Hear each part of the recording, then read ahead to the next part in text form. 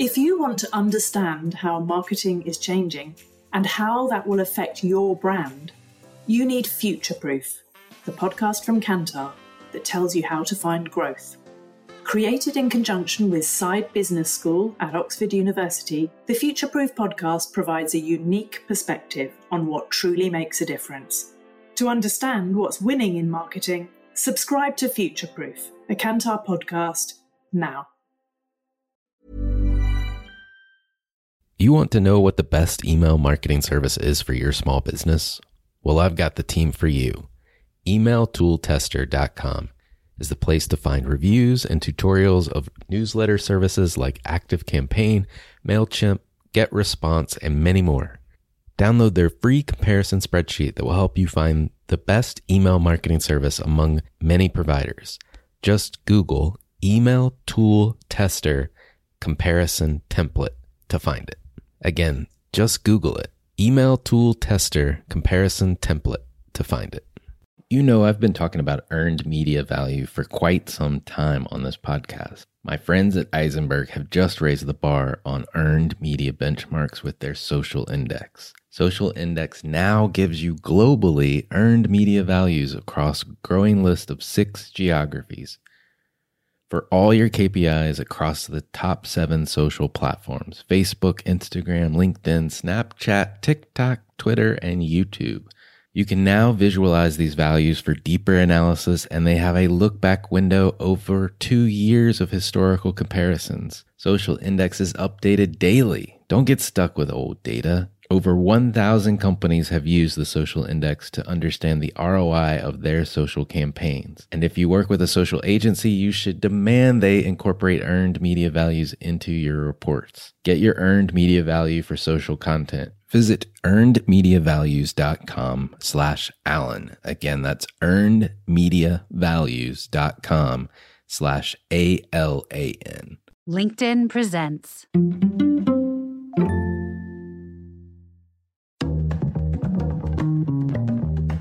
For all of us, it's about predicting where the consumer is going and getting half of it right. One of the things we want to do is create ads that don't suck. Embracing change creates great possibility. I'm Alan Hart, and this is Marketing Today. Today on the show, I've got Jonathan Raz-Fridman, known as Jan. He's an entrepreneur and repeat founder and technology executive, originally from Israel and now based in the US. Jan is the co-founder and chief executive officer of Supersocial. On the show today, we talk a little bit about Supersocial as a Metaverse and developer and publisher of games and experiences on Metaverse platforms like Roblox and Fortnite. But we spend quite a bit of time talking about what do we not already know about the Metaverse and how is it connected to actual human behavior change. We'll talk about interesting examples that he's seen being deployed in the Metaverse. We'll talk about how brands and advertisers might think about experimenting and getting in. And what does success look like? What are the strategic KPIs that he's focused on with his clients and games? We'll also talk about the life of an entrepreneur and the journey and the turmoils that come along with it, and much, much more. I hope you enjoy this conversation with Jan Raz-Fridman. Well, Jan, welcome to the show. Thank you, Alan. Great to be here. Appreciate you inviting me. Yeah, no, I'm excited about the conversation. We're going to cover a lot of meaty topics. But before we get into the business side of things, I hear you grew up in Israel and now you're in Columbus, Ohio. How do those things make sense? How does one lead to the other, I guess? Well, it's a great question. I think I am an explorer and adventurer. I think that's part of being an entrepreneur. I was born and raised, as you've mentioned, in Israel, in the north of Israel. And I think living in Israel, growing up in Israel has been such a phenomenal experience because Israel, which is now kind of referred to in many cases as the startup nation, is a place that really pushed me to want to build, to create through my experiences in childhood and serving in the military in Israel, where I worked on multiple different roles within the Ministry of Defense.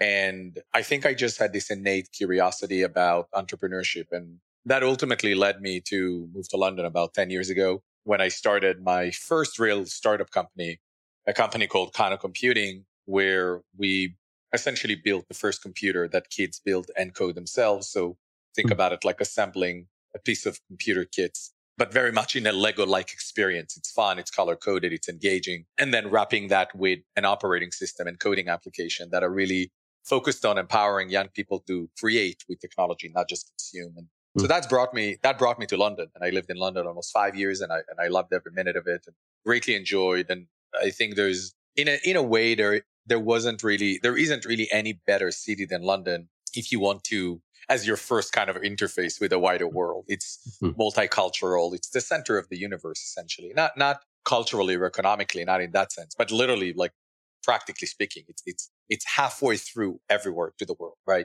You're Right. in London, you can go to Asia 12 hours, you can go to San Francisco 12 hours, and you're kind of covering those two sides of Earth from one location. So historically, it became this kind of enclave of culture, multiculturalism. And so being there was a phenomenal first window into the world. And I think once I've been there, it felt like there's no going back, for me at least. And I wanted to continue that journey, and then met my wife, moved to New York. So it was very much more of a personal reason, very different from moving to London, which was a entrepreneurial decision. And then from New York, given that my wife is originally from Columbus, with the arrival of the pandemic in early 2020, we stayed here for quite a while during the first year of COVID and decided that we want to give the Midwest a chance. And at an early stage of COVID, I started Supersocial already as what I think of as a remote native company, fully remote, fully distributed. And so being in Columbus allowed me to just continue and build the company that I started. And so here we are. I love it. I love it. And I mean, Columbus is a cool town. Like I've only been there like once, but it's not a sleepy town. And if I'm not mistaken, there's a university there as well. So it's kind of an interesting dynamic. One of the largest Yes. universities actually in the United States. I think 60 to 70,000 students. That's obviously, right. biggest college sports program in the United States. Yeah. And definitely a rising city in the Midwest. There's a lot to like, for sure. Yeah. No, I love college towns in particular, but I mean, I know the city is much bigger than even the college itself, but interesting. Well, I love how that journey, if you will, that you've been on, and congrats on following your wife. That was a smart move. Actually, it was my idea to move to Columbus. That's awesome. Just to be completely clear, for good or bad, but yes.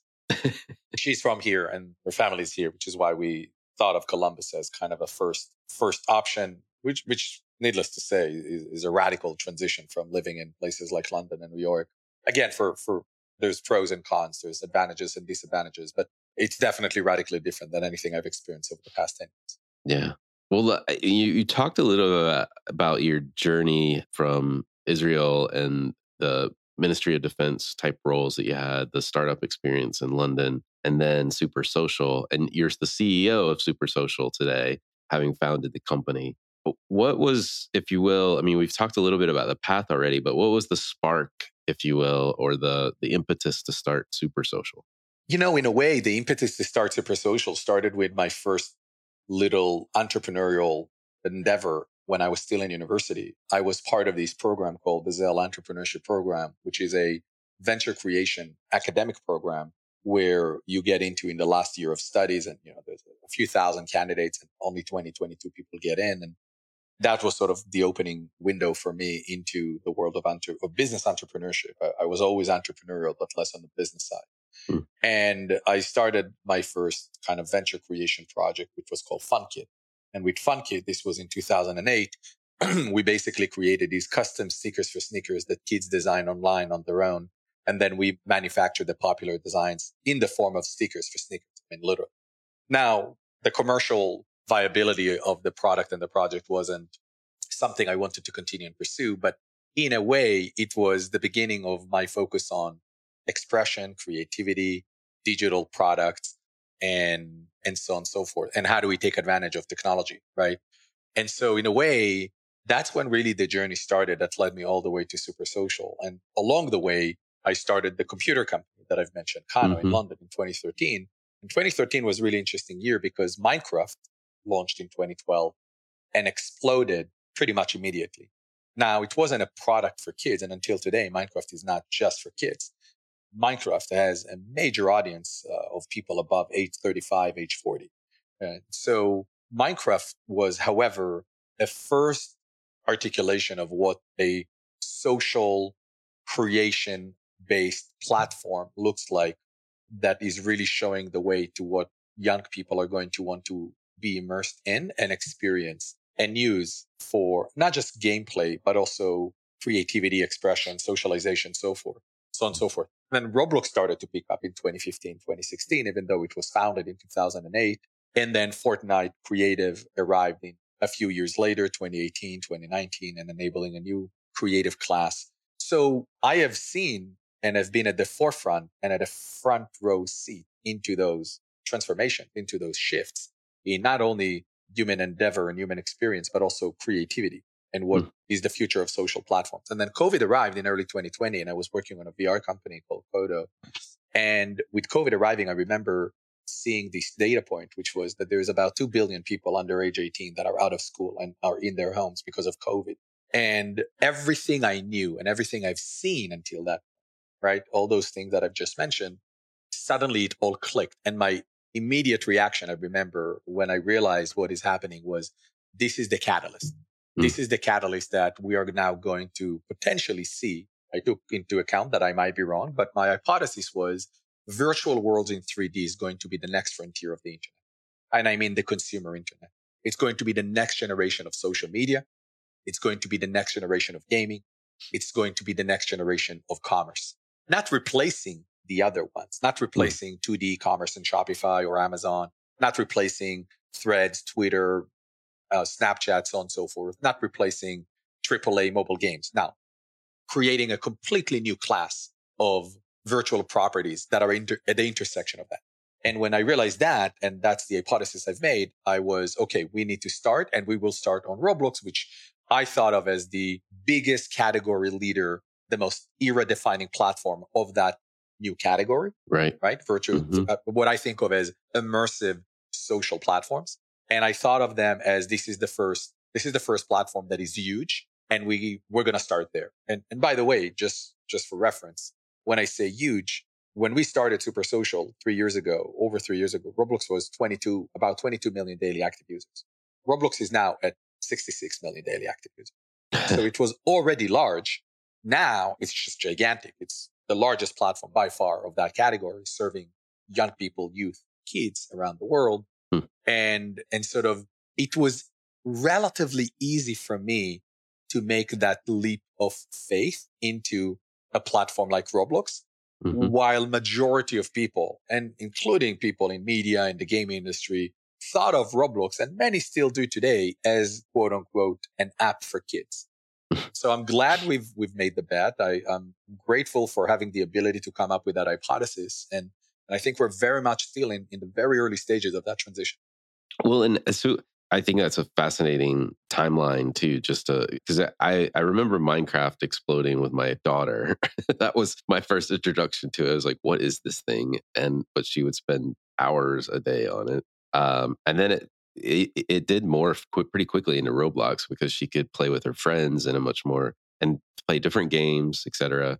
I don't think, maybe she migrated to Fortnite a little bit, but not as much as Roblox, to be honest. Which makes sense. But like, as you think about Supersocial today, like, how would you describe what you guys do?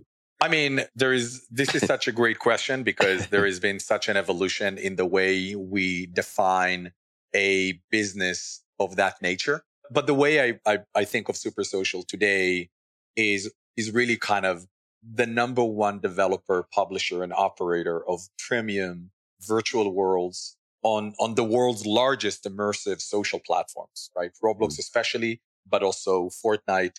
And, what we essentially do as a company, we create insanely engaging games and experiences with, superior user experience, which really focus on bringing joy to next generation digital communities. And we do that with our own IP, and we do that to a growing extent with some of the world's most innovative, largest brands and IP owners. So, well, let's talk a little bit about the quote unquote metaverse today. And what don't we already know, if you will? I think it's less about what we don't know. Well, first, there is what we don't know and what I think we're missing. And so let me start with what I think we don't know. What I think we don't know, and I include myself, is how big this is going to be. I suspect that because of what I'm about to say about the second thing, I suspect it's going to be bigger beyond our imagination. Now, I'm not going to sit here and say, it's going to be $1 trillion value. It's going to be 10 trillion. I leave that to Accenture, McKinsey, the World Bank, and then Bloomberg. I'm not sitting around doing charts of assumptions. But here is what I do know, or what I think could be true. What I think is true, in my opinion, is that the metaverse is first and foremost about a moment in time where a human behavior has shifted. Now, let me explain what I mean by that. We lived in a world where majority of people on the internet have experienced the internet since the beginning of the internet, let's say late 90s, right? Once the Google search bar first appeared, before that, it was still something that was very niche. Google really opened up more and more possibilities to explore the internet. But since then, and including in mobile, right, with the revolution of cloud computing and mobile applications and new smartphone devices like the iPhone, there is a relatively 2D way through which most internet users have been experiencing the internet over the past, let's say, 25 years. And in parallel, we have continued to see the emergence of video games in all sorts of forms, but also video games in 3D, becoming a growing part of how people spend their time, but a very particular set of gamers, kids, and so on and so forth. I'm not talking about casual game. That for me is a very simple 2D experience that will continue to be huge.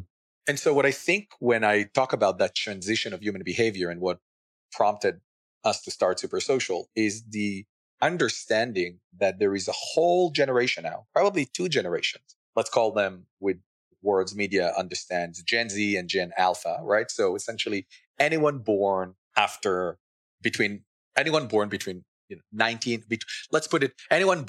2000 or after the year 2000, right? So anyone below age 25, essentially, those 2 generations have been born into a smartphone-based world. And more than that, they have been born in many parts of the world into a world that has fast internet. And lastly, they have been born in a world where starting 2010, some of the world's largest internet platforms for kids and youth have been immersive social platforms.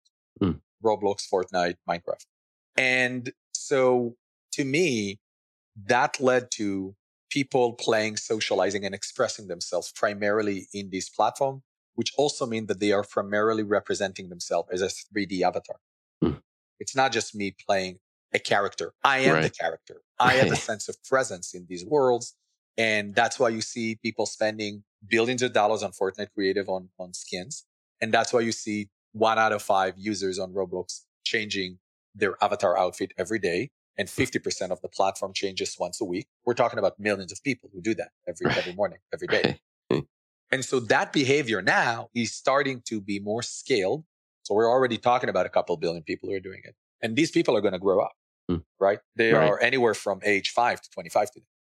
And so the question I ask myself is what is going to be true and what will continue to be true 10, 15, 20 years from now is that most likely they are going to want to continue and interact with the internet in the way that they have experienced it for a majority of their youth and their lives.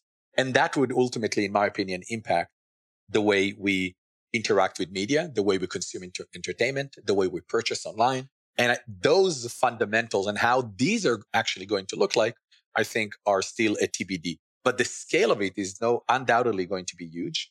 Now, it doesn't mean we're going to call the internet the metaverse.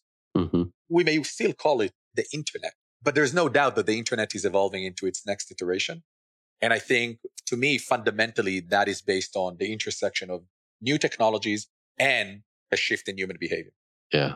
Well, I mean, I agree with the premise of the shifts in technology and human behavior have to be true to actually produce a new paradigm, whether we call it the metaverse, whether we call it a new version of the internet, whatever we call it, it does make sense that those 2 things and the way you lay it out, I mean, the notion of people changing their virtual selves, look and feel and expressing themselves as those 3D avatars, I mean, that is a big shift. That's a huge shift. Yeah, I was asked one time by an investment banker. I won't name the name of the bank. It was part of a private research they did. And I was asked, Jan, how many people do you think are going to be in the metaverse? And I took a second and I said, I think it's going to be something like 100 billion. And he was like, wait, what? How did you get to 100 billion? There's not even 10 billion people around. Right. I was like, well, here's what I think might happen. I might be wrong, but I think it might happen that every person in quote unquote the metaverse would want to have multiple identities, because in the metaverse, in virtual worlds, there is no limitation to who I can be. Now, if I can be anyone, why would I want to be one person? I'm already one person in real life. And so what if a person has an average of 5 identities? I choose who I want to be with that community. I choose who I want to be. We already do that to some extent. Yeah. Like I'm Jan on some platforms. I'm Jonathan on some platform. I'm Lord Yanners on Roblox. I already have that. And I have an avatar on Roblox that I'm probably not going to use as my avatar on Instagram. Right. So we already live like that. So now, if you think there is a layer of economy on top of that, and we have average of 5 identities per person, I mean, it's not that crazy to assume that the world might have these next generation of internet economy might have, more than 100 billion people. Wow. That's not even including yet, like, imagine what happens with AI and we have artificial identities and artificial friends, and suddenly you have 5 your own identities, and then you have suddenly you have another 5 or 10 AI friends that are not even real humans, but they are part of the economy. And they might be considered in virtual world as a quote unquote person. Yeah. Yeah. Man, it's making my head explode. But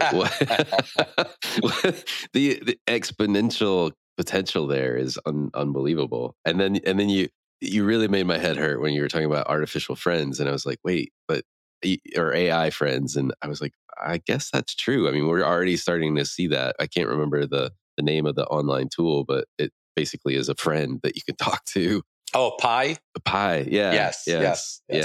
Yes. I mean, this is just the beginning of those type of. I mean, we don't think of ChatGPT as a friend, but it essentially is. Basically, all they need to do is put an avatar face on ChatGPT that you can customize, and suddenly it has a personality. Right. Exactly. That's pretty funny. If you want to understand how marketing is changing and how that will affect your brand, you need Future Proof, the podcast from Kantar that tells you how to find growth. Created in conjunction with Side Business School at Oxford University, the Future Proof podcast provides a unique perspective on what truly makes a difference. To understand what's winning in marketing, subscribe to Future Proof, a Kantar podcast, now. Well, I mean, so what we just talked about too, ChatGPT and Pi, but what are some of the most interesting examples of what you're seeing in the metaverse today? I mean, there's just so many different things and experiments happening. Obviously, I spend majority of my time on the Roblox platform, which I think is a era-defining platform and a category leader in the space, as I've mentioned. And I think on the Roblox platform, what we're seeing is first and foremost that the core UGC pillar of the platform, meaning anyone can create an experience, is becoming more and more, even more accessible. So you see a growing number of creators on the platform, even though majority of the platform, like any sort of two-sided marketplace, majority of the platform users are just consuming experiences and interacting and socializing, and that's okay. But we're definitely seeing a growing number of creators, if it's creation of avatar goods or creation of actual games or different entertainment experiences. And so that's part of why I'm continuing to be very bullish about the Roblox platform, which is something that I think a lot of people underappreciate, which is there is a developer ecosystem that is incredibly committed, passionate, and excited about the Roblox platform. And that is a very challenging thing to create. Mm-hmm. And so that continues to be a phenomena that I think is just absolutely incredible and also underappreciated. Yeah. The other thing I see is we're moving kind of to the second generation of branded games and branded experiences on the Roblox platform. Obviously, Supersocial as the leading developer and publisher of premium virtual world play a key role in that evolution, I believe, or I'd like to think, and really introducing the Roblox community and the Roblox audience to brands, but in a more authentic way. While I continue to think that there will be sort of light touch branded experiences, brand worlds, and so on and so forth, I do believe that the bigger opportunity, the one that we get excited about more, is how do we tap into the Roblox community and its audience by bringing brands, but doing so in a way that where you build true engaging, or as we like to think, insanely engaging, meaningful and authentic experiences on the Roblox platform that reimagine what the brand means for these next generation digital communities. Yeah, it's not about, I think we've seen a V1, it's first generation of these experiences, which I call kind of the yellow pages stage. It's like, oh, we have a brand. Let's put the brand on Roblox and just splash it. Right? No, right. I think in the second generation now, we're seeing the evolution of that. I mean, we had two major successes with brands on the Roblox platform. With the same company, actually, with NARS Cosmetics, which is a prestige beauty brand. We launched NARS Color Quest last year, which is essentially still the number one branded beauty game world on the Roblox platform, generated incredible numbers, more than 42 million play sessions with great ratings and reviews from the community. And then we launched just recently NARS Sweet Rush, which was our second game world with a cosmetics brand of their nature on the Roblox platform, again, with staggering numbers and reception from the community. And I think now you might ask yourself, why would a prestige beauty brand launch something on a platform like Roblox? And I think the answer is because there are some brands, and they have been at the forefront of that. There are some brands who truly understand that this is the next generation consumers. And you, in this next generation of how people are going to interact and follow their loved brands, we need to be in a place where we can build and sustain relationships and nurture the relationships with those new digital communities. And more than that, realizing that there is an opportunity to find new and experiment with new business models around virtual economy and virtual goods. And so that is really what we're starting to see now that I'm very excited about, which is the second generation of brands and IP owners coming into the Roblox platform. And I think we are still very early. And I think while the intersection of social media, e-commerce, and gaming is what I believe ultimately we'll see in the next 5 to 10 years, we're still very much talking about gaming and social experience, with commerce really being more focused on virtual goods and virtual items. But I think that will evolve in the next 3 to 5 years, I believe, in platforms like Roblox, like Fortnite, essentially allowing people to purchase real goods from within these platforms. And I don't think it's that crazy to suspect that would happen. That's the second thing I'm seeing that is very interesting. And then the last thing I'm seeing that, again, part of why we started the company and focusing initially on the Roblox platform, which is that the creativity and the ability to build world-class, almost like premium quality multiplayer worlds, experiences, games is no longer something that you need 5 years of development and millions of dollars in investment. You can do that today at a faster pace with a smaller investment and for a whole different audience that may not want to access those AAA games on PC and gaming consoles. Again, it's not replacing, it's creating a new class of experiences.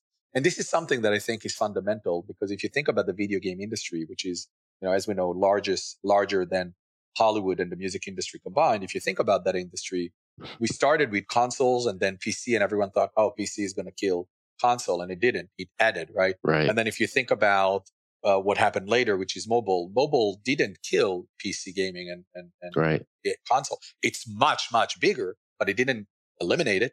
And unlike other mediums of entertainment, think about it, gaming is really the only one where there is new forms, new modalities of experience, new content mediums, but they are not disrupting the previous one. They're building on it. And that is very unique, I think, dynamics in the industry of gaming that you really don't have in other industries. Yeah. No, I mean, you're right. You're right. Most other industries evolve and the prior version is eroded or destroyed over time. I haven't thought about it like that. That's pretty interesting. So, I mean, you talked about a number of different ways from first gen to second gen to like where you think it's going to go in terms of actually being able to purchase physical or real goods in the future. How do you think about, or like, how would you advise brands or advertisers to get in, to start, maybe is the best way to think about it? Well, I think it starts with first understanding why this is of strategic importance to you as a brand. And I think it's about understanding that you're not going to get it perfect, and you want to make sure it's tied to your overall objectives as a company, as a brand. You want to understand that this is still a category that is being defined. And so there needs to be an experimental mindset. And as such, you need to understand what is the level of risk and level of investment you're willing to make. And you need to understand that there is only advantages by being there early and learning, because the learning is in the doing. You're not going to learn just by sitting around reading research reports from McKinsey. That's just not going to happen. That's okay. It's great for a flight if you're an executive, that's great. But the real learning is going to be in putting your money where your mouth is, going, experimenting, prototyping, and ultimately, I think also understanding that this is a completely new realm, and you want to make sure that you work with the right partners to get the best learnings, and identifying who is the right partner for those experiments for certain platforms, and who is really the organizations and the certain people that can help you navigate through and distinct between the hype and what's real, and making sure that they can help you as a brand and as an executive to tie those experiments into wider business objectives. That is really, really important. And ultimately just do it, figure out a way to get going, to experiment, to build. There's no better way at the moment than building and experimenting.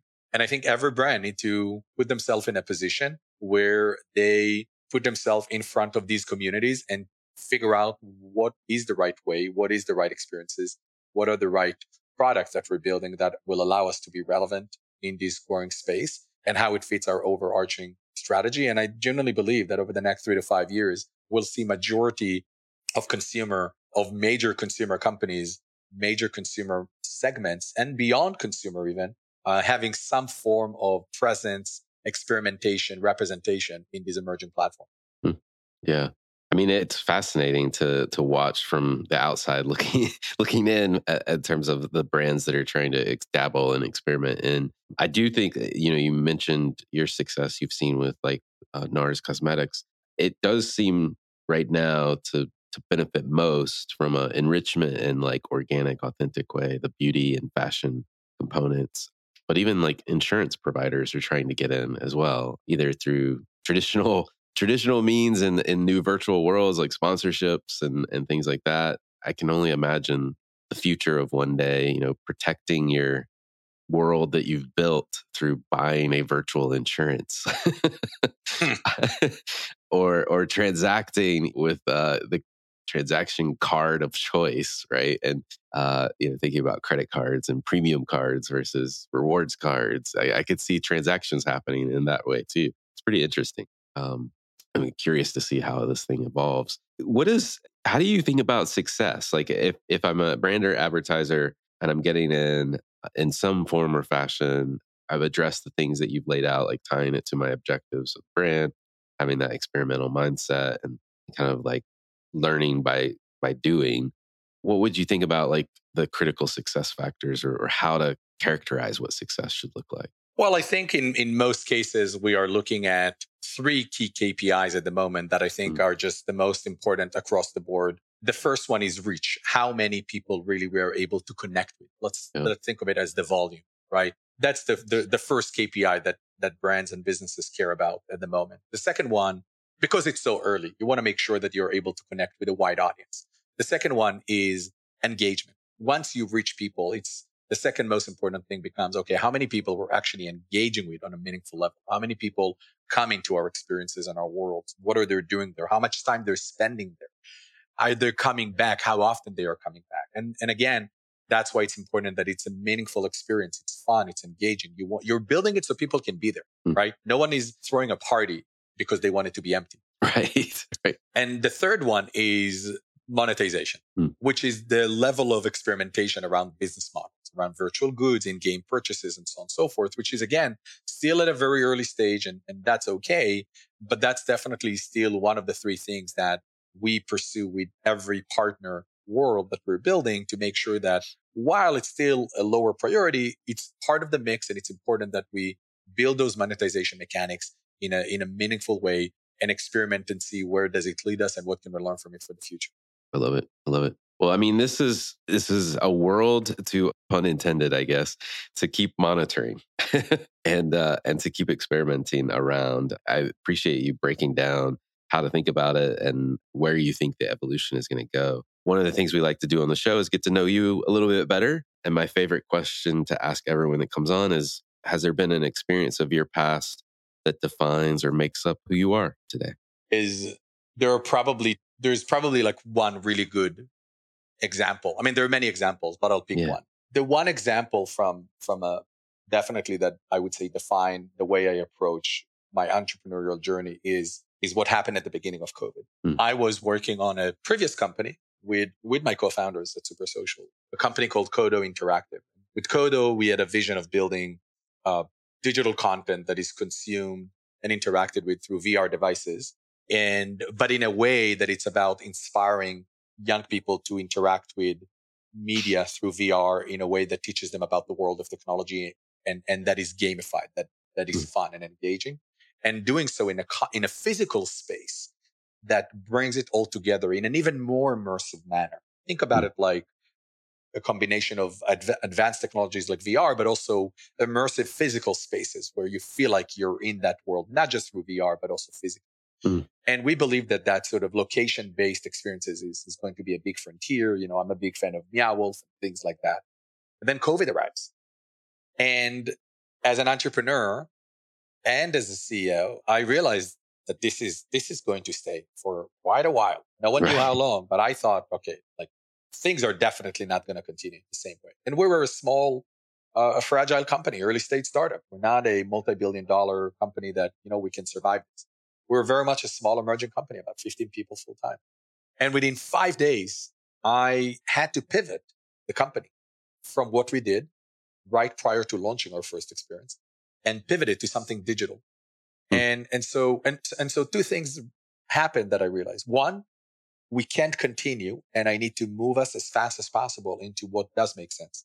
And then the second thing that happened, I embarked with my core team on a journey of identifying what is going to be the right direction for the company, the overall strategy, which ultimately led me to realize that hypothesis that I started with the conversation today, which was that virtual worlds in 3D is going to be the next frontier of the consumer internet, and we need to be there. And that was the hypothesis that led us to start Supersocial. And all of that happened, that transition and pivoting, and ultimately deciding to start a whole new different company. All of that happened in about 30 to 45 days. So that's sort of, I think, a great example that defines how I approach things and a journey that I'm proud of as an entrepreneur. Yeah, no, I mean, as you describe it and thinking about, you know, just the pressure, both time pressure and business pressure and societal pressure that was going on during that time. I mean, it must have both not only been enlightening in the ways you described, but also forged your relationships even further with your partners and your team. I can only imagine. 100%. And, you know, it's been the journey of being an entrepreneur. You're really learning about who you are as an entrepreneur in these type of moments. And I think what I'm definitely grateful for is having the ability, the mental ability, the intellectual ability, the bravery, so to speak, to look at reality in the face and act.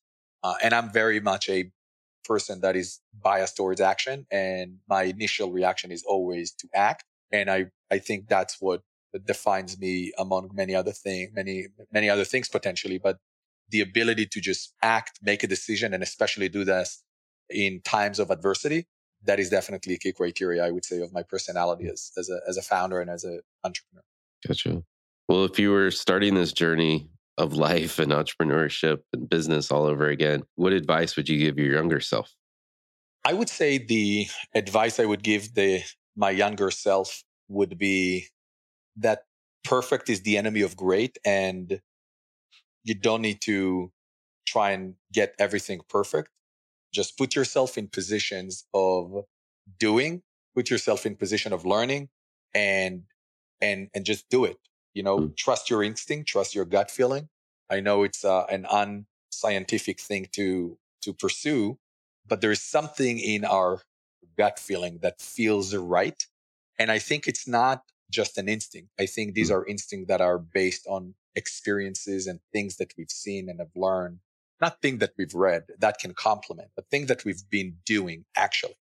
And over the past decade of my journey as a founder and an entrepreneur, I'm grateful to have been able to go through so many different experiences that ultimately increase the chances that my instinct and my reaction to things and the actions I take are are going to be the right ones. And no one is going to know if they're the right ones, right? I think Steve Jobs said you can only connect the dots looking backwards, but you want to be able to connect the dots, and the dots are going to be things that you accumulate along the way, experiences, decisions. So my best advice to my younger self would be just keep doing, keep making decisions. If you don't do, you don't make mistakes, and making mistakes is good because that's how you learn. Yeah, I love that. Well, this question, what one topic do you think marketers need to be learning more about, or maybe something you're trying to learn more about? And maybe a tee up just to talk about what we just talked about, which is 3D immersive worlds. But I'll ask the question, what do you think marketers should be learning more about? I think the most important thing at the moment is to be careful with how much you rely on technology versus how much you rely on what people do with technology. I come from liberal arts, and so I've always thought of technology as an enabler. I'm not excited or fascinated with technology just for the sake of technology. When I look at technology, the first question I ask myself always is, what if? Right. What can we do with it? Why would it matter? How do we move? How do we make an impact on people's lives? I think that's the beauty of technology. And everything, I mean, a lot of things around us are technologies now, right? And so I think as marketers, what I would encourage people to think about is going deep, go beyond the base information, beyond the hype. When you see rest in peace metaverse on an article, don't take that seriously, as well as the metaverse is here. Don't take that seriously either, right? And I think the best way to understand these terminologies, these words, these terms, these technologies is to, again, going back to what I said earlier, which is put yourself in places in positions where you can learn, where you can do, and you can extract those learning to form your own point of view. And the only way to do that is by doing. And so it's okay to read. It's okay to be immersed in articles and research reports and so on and so forth. The best way to learn is going to be by putting your money where your mouth is, putting action into these spaces, and really learning by interacting with these technologies and testing different things that they are able to do for your brand, for your communities, and then form your approach to the wider direction you want to take. I mean, one thing I wholly love about what you just said, I mean, I like everything you said, but the one thing I'd underline a number of times is you said, pay attention to what people do with technology, not the technology itself. And I think at the outset of this interview, people will be listening to, they'll think metaverse, oh, they're going to talk about all the fringe things that are out there. And it seems like there's a new technology every day that's enabling, brands to think about how they might build a world. But the focus, a lot of what we've been talking about are platforms where people already are, Roblox, Fortnite, etc. And there's millions of them already there. And I think that's really wise advice to focus on what people are doing with the technology and not chasing the technology. So that's amazing. Well, two more questions as we wrap up here. Are there any trends or subcultures that you follow or you think other people should take notice of? Doesn't have to be related to the metaverse, but just thought I'd ask. If there's anything you're monitoring or curious about? Yeah, the other major piece that I'm really attracted and fascinated by and definitely follow, and it's in a way that is also relevant to what we do every day as a company.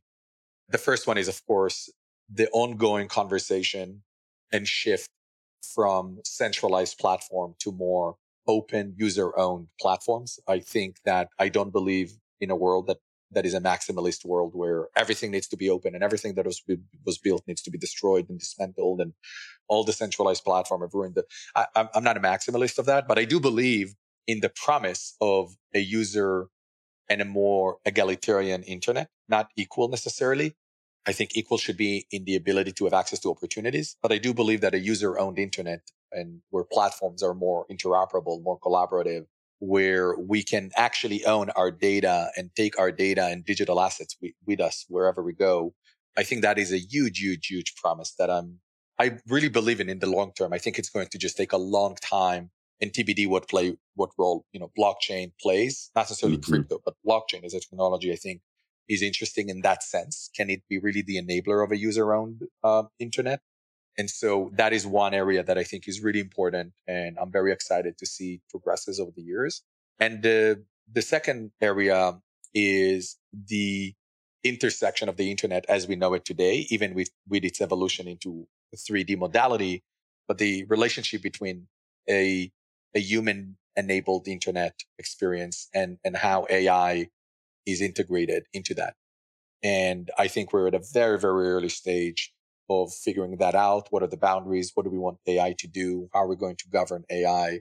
How do we use AI to extend human ingenuity and expression and not replace? Again, I'm not a maximalist of AI. I am a pragmatic when it comes to how AI is going to come in. And I also choose to be deterministically optimistic person, both on the user-owned internet and how that can come into life, and also with the role that AI can have. And I hope that there will be more good players than bad players when it comes to how do we use and take advantage of technologies like blockchain and AI to ultimately create a next iteration of the internet that is 10 times, 100 times better than the internet we had. Because with all the minuses of the existing internet, it also created a lot of good and a lot of opportunities and definitely changed the world forever. And I think the decentralized tech like blockchain and AI is definitely going to add to what the internet is going to look like. And I think alongside that transition to a 3D internet virtual world, I think those three things together really comprise, I believe, the three biggest trends that are happening in the world in the internet. Got it. Last question for you. What do you think is the largest opportunity or threat facing marketers today? Well, the largest threat is really to not put yourself in positions of learning and doing. Yeah. And I like to think about threats and opportunities. And I do believe in that, even though it might sound a bit like a cliche, but I believe that no one prevents you from being the best at what you do. No one prevents a brand from being the best and most attractive brand in the world. No one prevents you as a marketer of being the best marketer, the most creative marketer. There's just no one. You own your time. I remember this quote. I think I have it in my bathroom. You're the master of your fate. You're the captain of your soul. I mean, no one prevents you from being number one. It's all about the work you do, putting yourself in positions to learn, to grow, to experiment, and take the brand you work for or you work with on that journey with you. No one prevents you from doing so. And so that's why, for me, there is no threat or danger aside of not being able to put yourself in that position. Lack of curiosity, lack of experimentation, ignorance, all of those things. These are the things that I think killed Kodak, right? And other big companies. And so I think as a brand, we live in extraordinary times. I think we live in the most extraordinary times potentially in the last 50 years when it comes to so many things are happening at the same time. There's also so many challenges. But in times of challenge, and there's so many technologies that are taking our attention, there's never been a better time to also use those as a catalyst for creating the brand you want to create and ultimately shape the voice and the tribe that you want to have. And I think that's where we live now. And that's the approach that I would encourage people to take. Well, Jan, it's been a fascinating conversation. We've covered so many topics from technology to the human condition. Thank you for coming on the show. Thanks for having me, Alan. It's been a lot of fun. Hi, it's Alan again. Marketing Today was created and produced by me with post-production support from Sam Robertson. If you're new to Marketing Today, please feel free to write us a review on iTunes or your favorite listening platform. Don't forget to subscribe on marketingtodaypodcast.com. Tell your friends and colleagues about the show. I love hearing from listeners. You can contact. If you want to understand how marketing is changing and how that will affect your brand, you need Future Proof, the podcast from Kantar that tells you how to find growth. Created in conjunction with Side Business School at Oxford University, the Future Proof podcast provides a unique perspective on what truly makes a difference. To understand what's winning in marketing, subscribe to Future Proof, a Kantar podcast, now. Me at marketingtodaypodcast.com. There you'll also find complete show notes and links to what was discussed in the episode today, and you can search our archives. I'm Alan Hart, and this is Marketing Today.